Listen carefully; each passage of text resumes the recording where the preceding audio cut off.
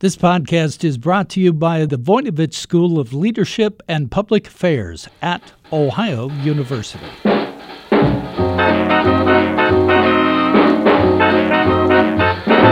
Hello, everyone, and welcome to Jazzed About Work, where we talk about everything that might have an impact on your career.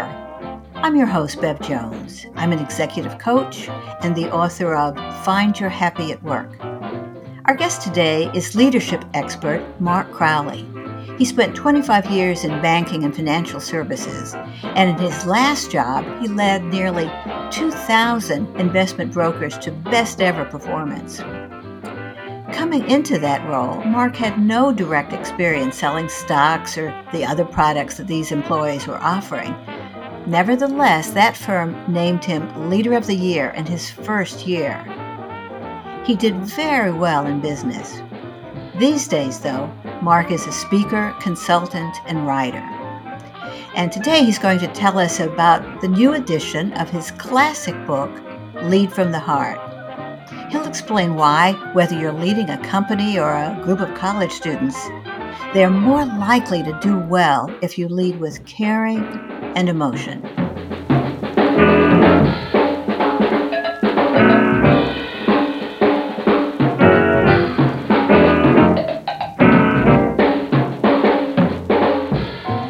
Hello, Mark. Thank you so much for being with me here today at Jazzed About Work. It's a thrill for me to be here, Beverly, so thank you. Well, we're going to have a good time because we have a lot of good stuff to talk about, and you have a lot of new information. Today, we're going to focus, of course, on the new edition of your classic book. I think it came out 11 years ago, Lead from the Heart. But the new version is full of lots of updates on the science and also the situation in the workplace. But before we get into all that, Mark, I'd really like to hear a bit about you and how you began to really focus on emotion as part of the way you've connected with people. In your book, there was a story that I found really both moving and instructional, and that was your relationship.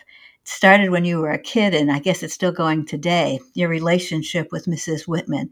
Would you tell us that story and how it related to your view of leadership today?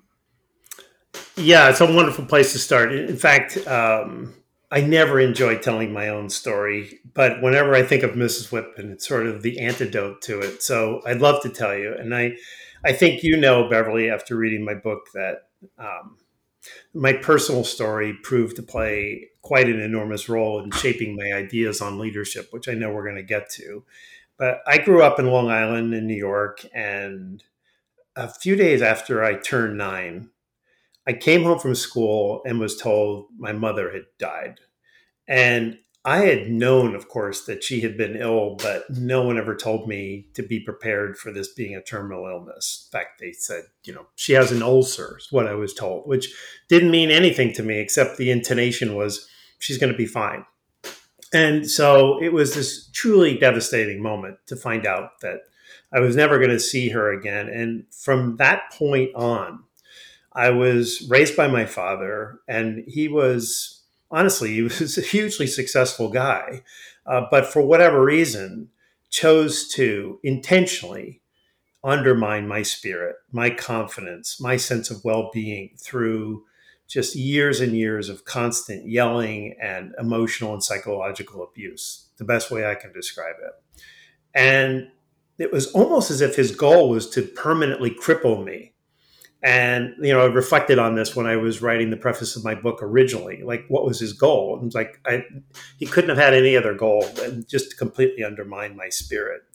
And he repeatedly told me that I lacked and that I was never going to amount to anything in life. And you're hearing this constantly. It does a pretty good job on your self-esteem. And it turned out that while my mom was dying a very horrible death in those days, they just didn't have the cure for cancer that they have today, or even the treatments to make things better.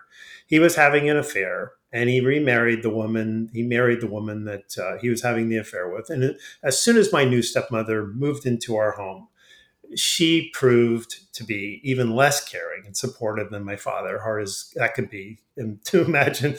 And she made it clear Oh, to me that, like, I don't want you in the house after school. Like, you have to go find some place to live. Like, not live, but come home at 7 o'clock when your father comes home on the train at night. So this was New York, and it's freezing outside. It was December when this happened, and I only honestly had one option, which was to go next door where my best friends Paul and Candy Whitman lived. And I'm going there day in and day out for 4 or 5 days, and I'm already at 10 years old aware that Mrs. Whitman's got 5 kids of her own. And there's going to be a moment where she's just going to say, you can't keep coming here every day. Like, not every day. Like, occasionally that's fine, but you can't live here. And it terrified me because I didn't know what I was going to do. And honestly, I really wanted to stay there on top of it because Mrs. Whitman quickly demonstrated like an interest in me. She laughed at my jokes, and she made me feel something that I wasn't feeling at home. I felt valued. I felt like I was part of the family. I felt loved, all of that. And it gave me this great alternative to what I was hearing at home. Like, I could envision myself being a very different person in my future than what, my dad was telling me explicitly. But one day, Mrs. Whitman took me into her, like, it was a TV room, very small room. And she said, I want you to come with me. I want to have a conversation with you. And honestly, Beverly, it felt like Dead Man Walking because I knew oh what was dear. coming. I knew that it was going to be this moment where, you can't keep coming here, Mark. But instead of kicking me out, she completely shocked me. And I think, she probably knew what was going on, at least some extent of what was going on at home. And she just made it emphatically clear that she wanted me to come to her house every day. And as I wrote in my book, it felt like spiritual fireworks going off inside of me. And I continued to go to the Whitman's house for the next 4 years until my father moved me to California, moved my family, and kicked me out of the house a few days after I graduated from high school. But her influence really helped stabilize me in those years where after my father kicked me out and I had no money and was trying to go to school, I truly believed in what she was telling me and not what my father wanted me to believe. And I'll stop there, but not before saying that all these decades later, as you pointed out a second ago, Mrs. Whitman is still in my life. She's 93 years old, and I happened to just see her along with Paul and Candy just a couple of weeks ago in New York. And when I wrote the first edition of my book 11 years ago, I spent hours on the phone with her discussing her memories of my childhood. And interestingly, it was she who told me in that conversation. She said, by deeply caring about the people who worked for you all these years and watching them thrive and excel based on how you led them, that's how you healed all the pain that you experienced growing up. And so this is a woman that's still in my life, but to be a neighbor next door with 5 kids, to have that kind of influence, I'll never ever stop loving her and being grateful to her. That's such a wonderful story, and it explains how you brought an approach to leadership when you were leading what at one point 2,000 investment brokers. You had all of these people, but your model started way back when you were a kid, and you were kind of doing for them what she did for you. Is that right? It is right.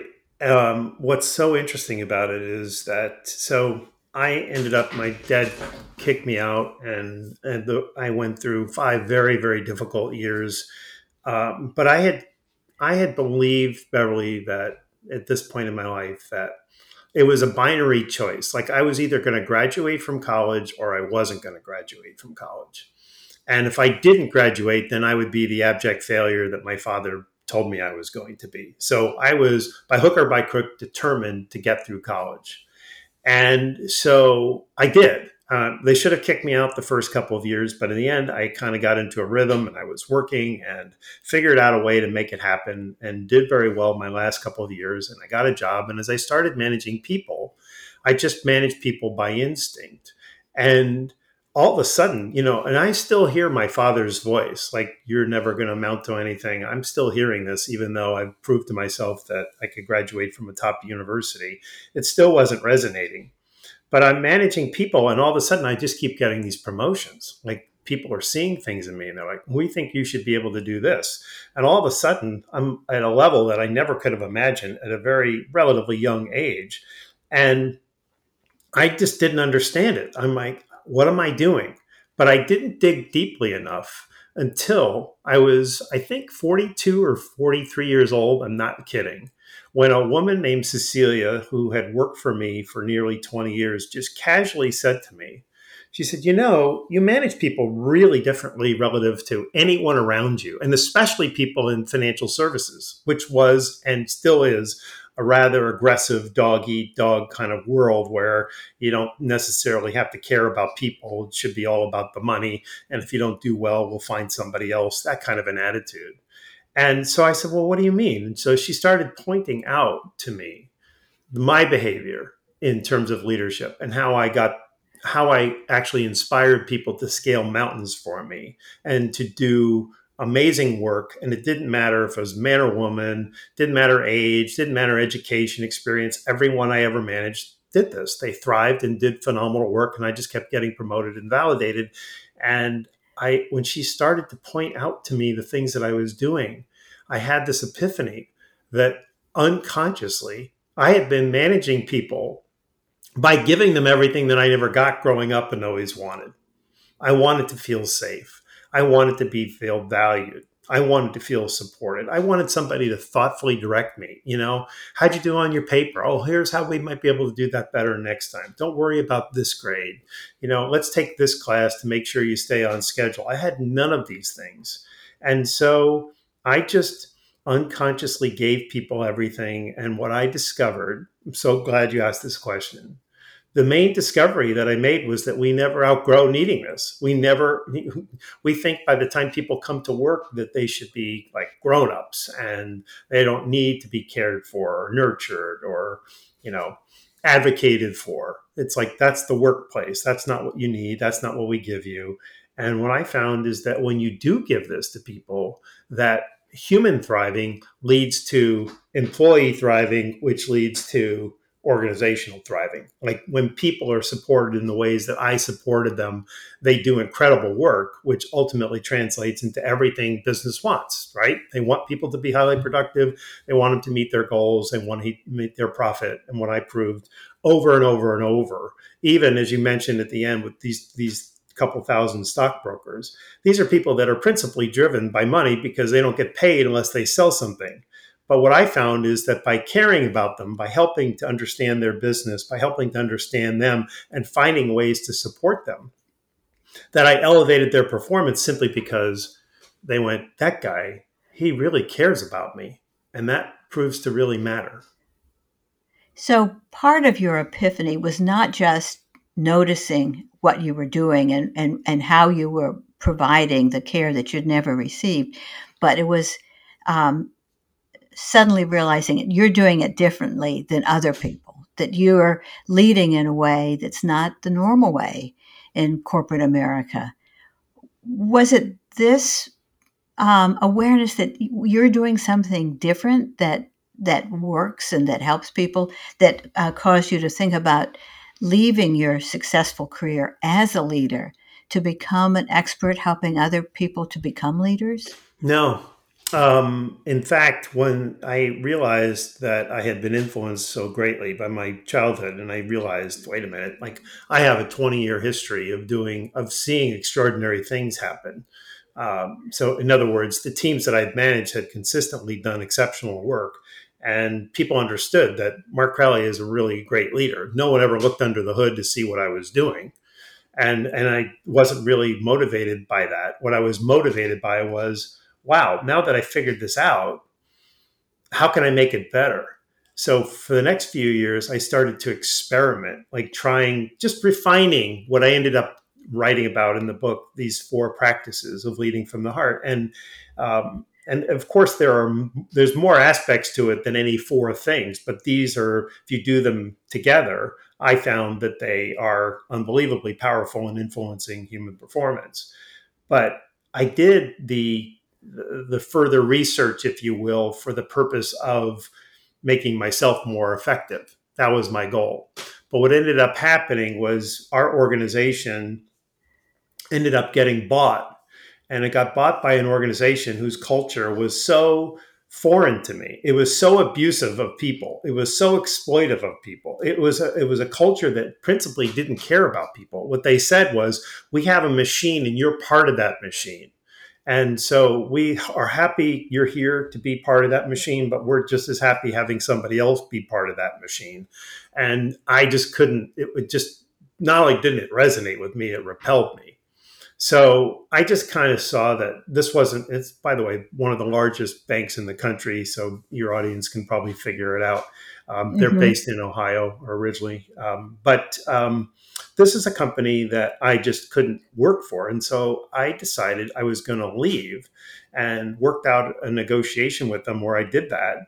And my wife literally had her sister die one day. The day that I left, her sister died. Another sister died 10 days later. And within 90 days, her dad died. So my wife went into this deep depression.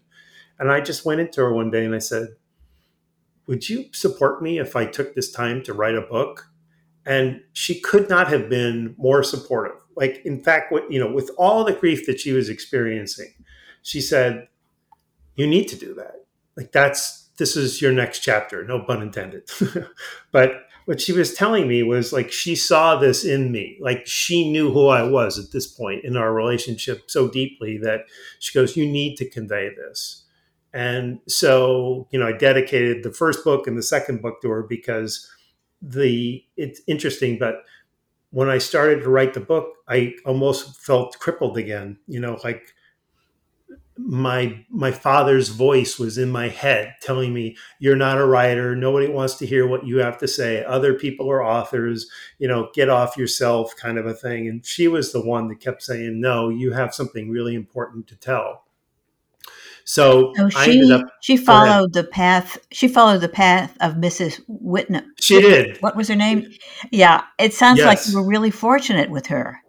Well, it's really interesting because there's been synchronicities through this entire process, starting from the time that I was 9, from all the way through. People in my life that came at the right time, that were there with the right support, that allowed me to, actually convey this message. People that are in the book who, showed up miraculously with the information that, that I'm using to try to change leadership. But, my wife and I have been married for many years, but she knew this was my purpose, and has really just been such a huge advocate. There were many days, honestly, for, despite all the success that I had in my career, where I just thought, I can't do this. I just simply can't do it. And she would just say, it's in you. You can do it. Go back. If you need a break, take a break, whatever. But by the way, the word encouragement means to give heart to people. I find that really interesting, because that's exactly what she was doing. That's lovely. But it strikes me that one of the challenges you had when you were writing the book, and of course you started more than 11 years ago, you were writing at a time when it wasn't so fashionable to talk about emotion and also science. The people who know all about hearts didn't know what we know today. The first version of the book has been updated in this new one, in which you give some fascinating research about how the heart is a much more complicated and important part of our thinking in ourselves. Can you talk a little bit about how it was kind of foreign when you started, but what we know today, what science knows today about the heart? Yeah.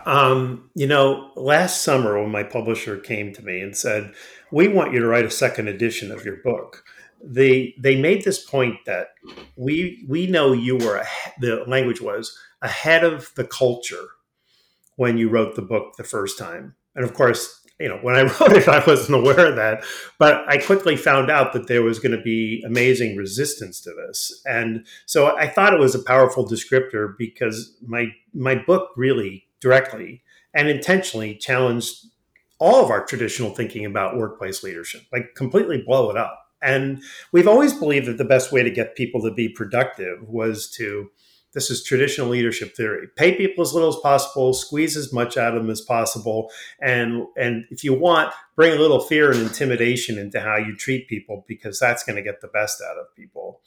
And we certainly never believed that we needed to be concerned about workers as people. All of this sounds soft. What I'm going to be describing here is, we even forbade employees from bringing their personal lives to work. We said things like, leave your troubles at the door. So we had this firewall. Like, we don't want to know you as a person. We don't care about you as a person. All we care about is your work, and we'll pay you if you do a good job, and we'll replace you if you don't. And so here I come and assert that all of that is wrong. And you can imagine why the business world wouldn't be quick to embrace it. We're just challenging common assumptions and common behavior. And I say parenthetically that education, by the way, embraced it immediately. So since the book came out originally, and the 10th university now has just adopted it for their curriculum. So education saw the future and said, this is where we're going. This is how we have to lead. So that heartened me in the process of dealing with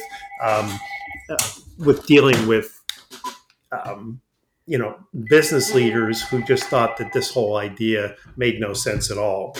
So my key premises. Apologize for that. I say parenthetically. Let me. Are we recording this perfectly? Editing this or not? We'll edit that out. Oh, thank you. I apologize. I always disconnect my phone, and I just can't believe I let that go.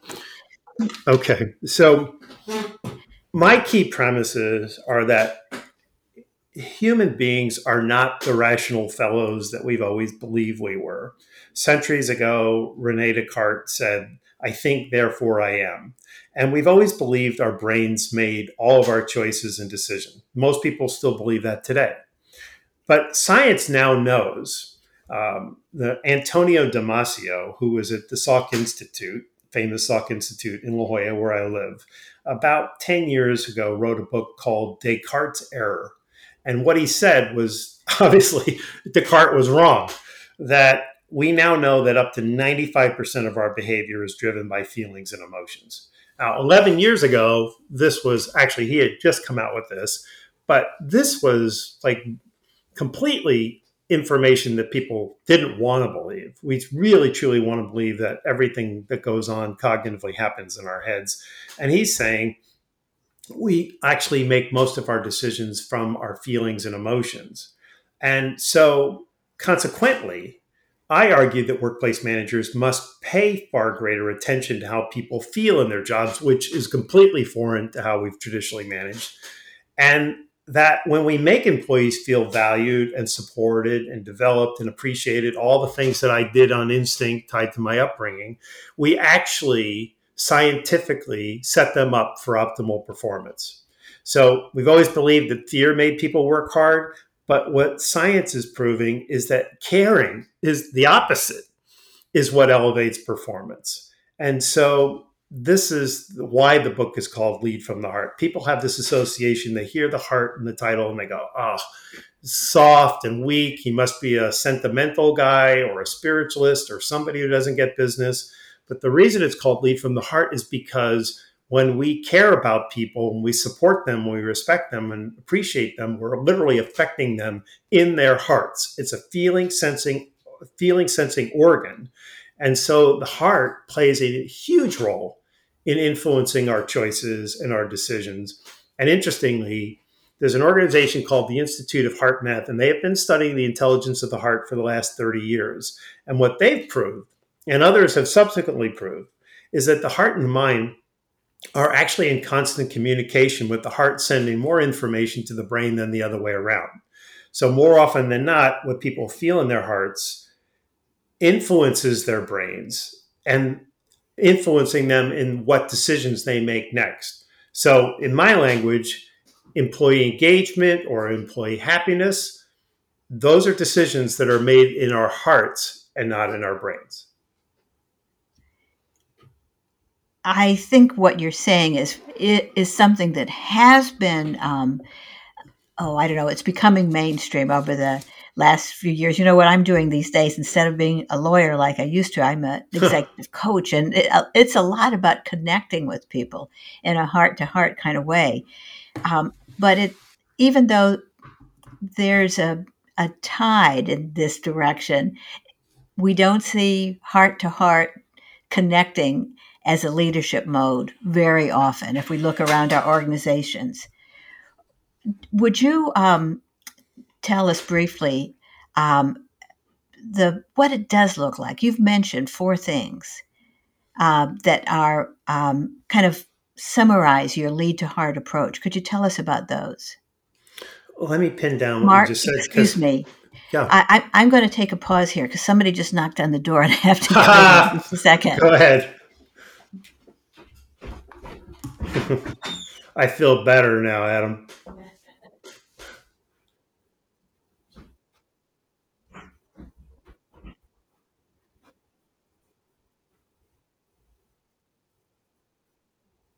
Oh, wonderful. Wonderful.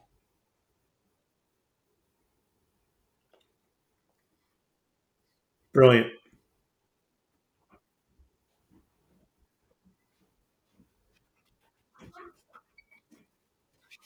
That's wonderful. Good. That makes it easy then.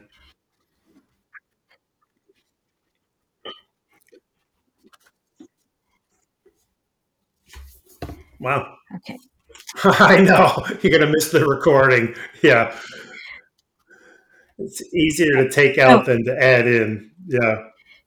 So I am back, Okay. and I think I had just kind of mumbled something about the 4 keys to leading from the heart. Shall I re-ask that question? No, because you actually asked a question about connection, which I just think is really important. Okay.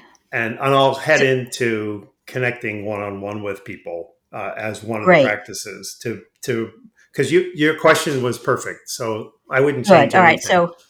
All right. Why don't you just start exploring what it means to connect with another person? Okay. So, Beverly, that is such an insightful thing that you just said about connecting. And it's interesting also that we use the expression heart to heart. Like, why would we not say, let's have a brain to brain conversation here if we're such rational people, right? So, where did that come from? But the idea of connecting is something science knows now, that human beings, like, we absolutely are social beings and we need to have regular connection with other people. And when I mean regular connection, there's research that shows that just going into the dry cleaner or the hardware store or seeing a fellow neighbor on the street, that those little mini interactions with people form very, very powerful interactions.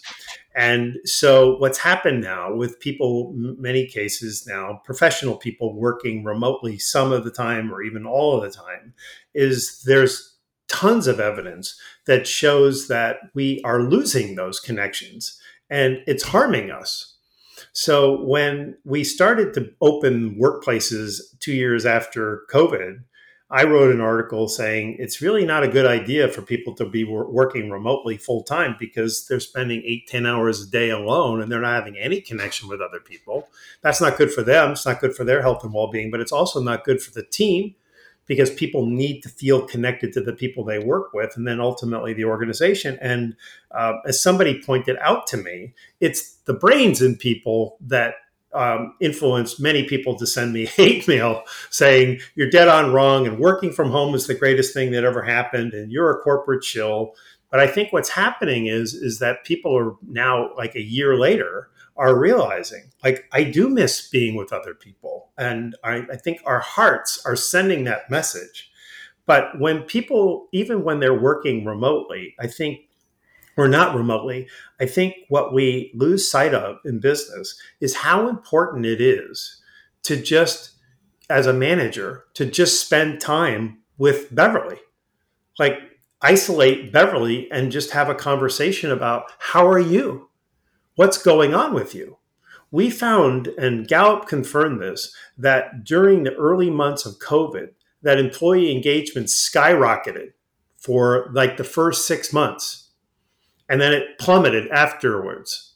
And the reason was that in those first months of COVID, not knowing how long this was going to last, managers and organizations went out of their way to demonstrate that they cared about people. They started sending them gifts at home, and they had meetings and just saying, how are you doing? How are you holding up? You know, the kids are running around in the background, all of these kinds of things that were happening. And people felt like, wow, like I feel really cared for. Like is this a good time to talk to you, Beverly? I know you've got your husband's on the phone in the background. I can see that. Would you like for me to call you back at a different time? All of these kinds of thoughtful, generous, caring kinds of behaviors drove engagement up because people could feel, wow, like this is fantastic. I love this. And it's all unconscious. And then, of course, once we either decided that this COVID thing was going to last longer or people just thought it didn't matter, they stopped doing it. So I just call you at 8:00 and go, Beverly, where are you on the report? And I don't ask about how you're doing, how your child is doing with school. I don't care about anything that's going on with you. It's like, hey, you're going to hit these numbers. You're going to meet my deadlines. And people can feel that. So connection is a really, really powerful part of my message. And so one of the 4 practices is literally getting to know people on such a great level. And I don't mean having them over for Sunday dinner or going out drinking with them. I'm not talking about that. What I'm saying is dedicate regular time to finding out what's going on in their life, seeing if there are ways you can accommodate them. If you have a mom who wants to take, or a dad who wants to take their kid to school, and it means they're going to be in the office 15 minutes late every day, why wouldn't you make that accommodation? What a great thing to do for someone. It's not going to make a difference in their productivity. In fact, it's probably going to elevate it.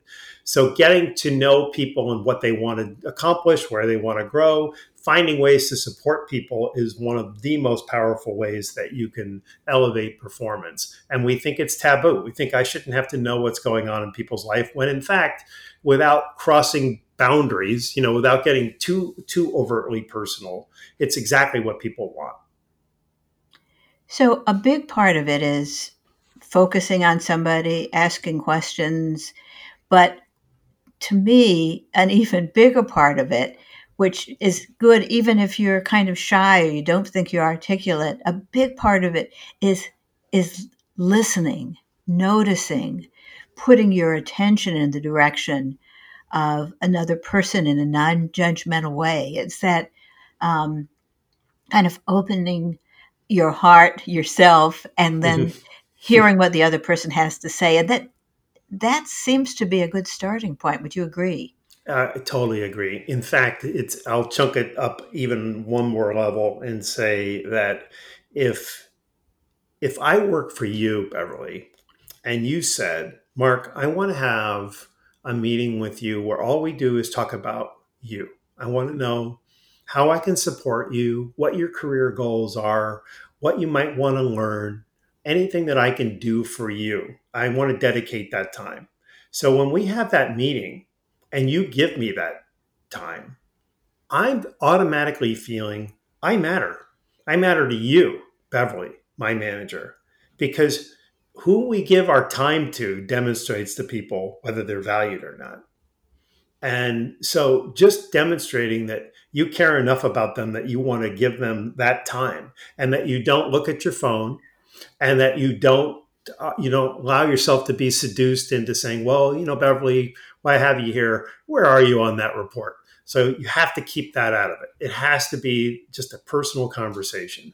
And interestingly, I had Marcus Buckingham on my podcast, and he said something that I totally agree with, which is that our span of control is limited by the number of people that we can have a personal conversation with once a week. And some managers are going to go, I don't need to talk to people once a week. But guess what? That goes back to your point about connection. It's what people need in order to thrive. a connection with their boss where it's just them talking. And we think we do that through the interactions of meetings and running into people in the halls, but there's nothing like just having dedicated time with your boss. Well, speaking of bosses and managers and so forth, the advice, the teaching that you do with your book isn't just for people who already have big jobs. We can practice leadership anytime, anywhere. It can be in the family. It can be in a college meeting. This kind of leading through connecting is accessible and helpful to all. And I suspect that we have listeners out there who've heard you talk about this and are feeling inspired and maybe want to take some steps in this direction. Of course, one thing they should do is get the book, Lead from the Heart, Transformational Leadership for the 21st Century by Mark C. Crowley. So we do want them to remember this book is a wonderful book. But also for people who want to do something today, as before we leave, Mark, could you make some suggestions as maybe just a starting point for somebody who's out there and maybe wants to connect a little more with the people around them? I love that question. I'd say there's a couple. One that pops into my mind has to do with, so my premise is how you make people feel is what motivates their behavior, good or bad.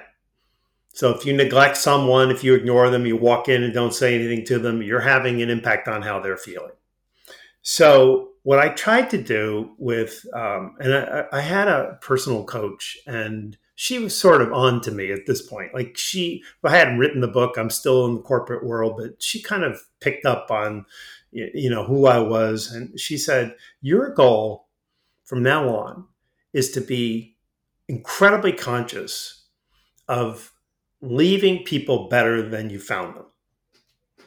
And I just thought that was so powerful because it's so well aligned to what I'm trying to achieve. So if I send an email to someone, I'm very much conscious of how is what I'm saying going to make them feel. So that's one. Just think about how can I make somebody feel better in any experience that I have? So I travel a lot for speaking, and I get in cars, and I always talk to the Uber drivers or, I talk to everybody. It's just part of me, just to make people feel like you matter. And in that moment, they do matter, and so that's one. And then the other is, and this is sort of sounds so easy. And yet when you talk to people, they go, no, I don't get that very much. It's just thanking people. We think that we have to when we tell an employee, good job, I'm really proud of you. This is wonderful. I'm so grateful. Thanks for getting this to me ahead of time. We think those are like words that are equivalent to reaching into your pocket, like your wallet, rather, like it's going to cost you something. And what I found is, unless I go, Beverly, you're the greatest. I love you, Beverly, Beverly, Beverly, Beverly, you're wonderful. Like nobody's going to do that in the real world. But this is how our fantasy works when they hear me say, you cannot over appreciate people. So if somebody meets a goal for you today and you go, hey, Beverly, that's fantastic. Thank you so much. That's awesome. And then they come in and they go, hey, I just had something happen. It's incredible. It's going to make you really happy. It's something I've been working on for a week now. And you go, well, I already thanked Beverly, so I can just go, okay, good, and just let it go. And I'm saying, no, like the more you appreciate people, the more you're going to get the behaviors you're looking for. And just make yourself a gracious and appreciative person and watch how people's behavior changes around you. That is wonderful advice to end on our conversation today. People desperately need to be seen and acknowledged, and they want to be wanted. So thank you so much for sharing that. It's been a wonderful conversation. Thanks for being here, Mark. This has been a true honor for me. So thank you so very much, Beverly.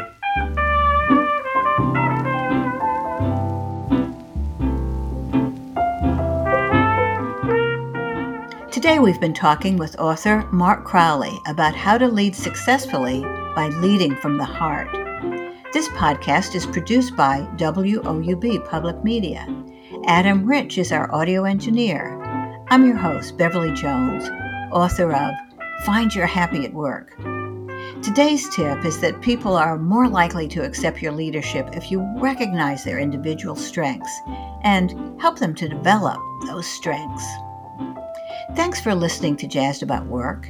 And if you enjoy our show, please give us a 5-star rating.